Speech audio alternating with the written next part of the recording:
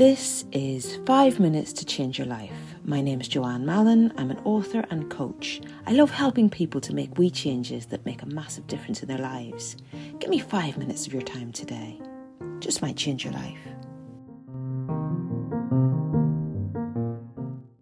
Hello there. So we are talking about mental health today with author Brian Sachetta, who joins us from Boston. Brian's the author of a series of 2 books that go by the title Get Out of Your Head, and they are about different ways that we can deal with anxiety and depression. Our old favourites, if only they would just be gone. Alas, it is not that simple, as we know. So you can find out more about that on Brian's website, which is getoutofyourhead.com. So Brian has a background in computer science, and his work draws parallels between computer systems and our minds and shows how we can use that to work out practical ways to overcome anxiety and develop better mental health. Now, for me, a lot of this is about how the input we give ourselves directly affects the output that we get.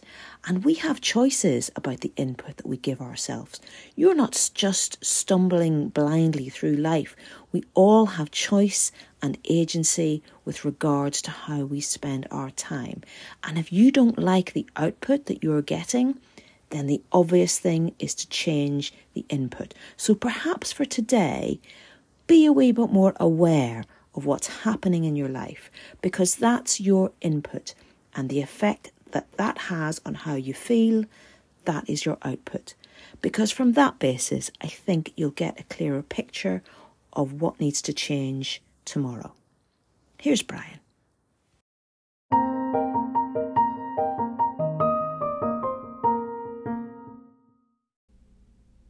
There's a concept in computer science that, oddly enough, can help us in the psychological department, and it's called the state machine.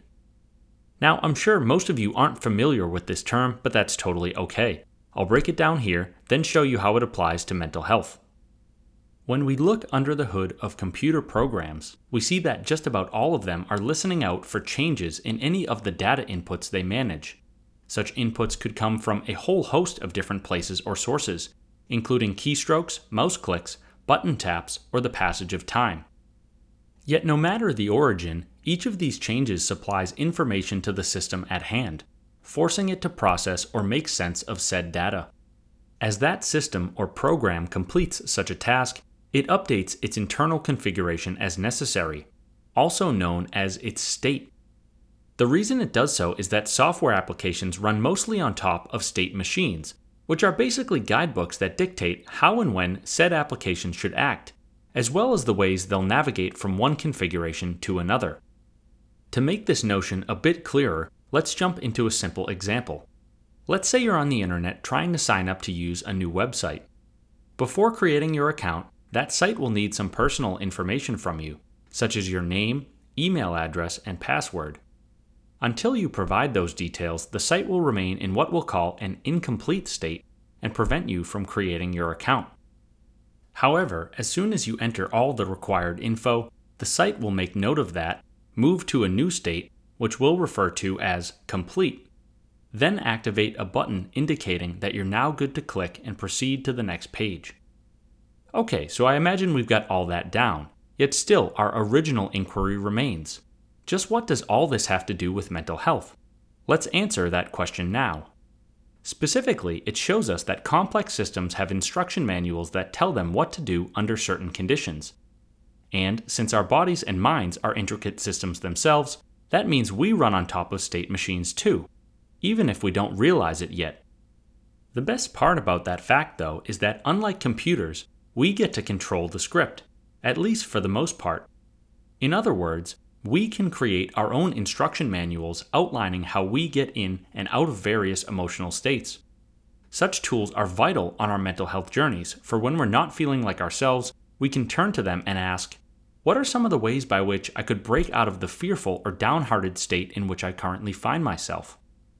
For example, when I'm anxious, I like to either walk around the block, go to the gym, or do some deep breathing. Each of these simple strategies is something I've listed on my own state machine, the one I regularly return to in order to evade negative and disempowering mindsets. Of course, there are days when it's harder to remember to utilize such state-based diagrams than others, but still, each time we do remember, we give ourselves a much better chance of returning to baseline quickly. So, with this concept at your disposal, I now ask, what are some of the emotional states in which you frequently find yourself?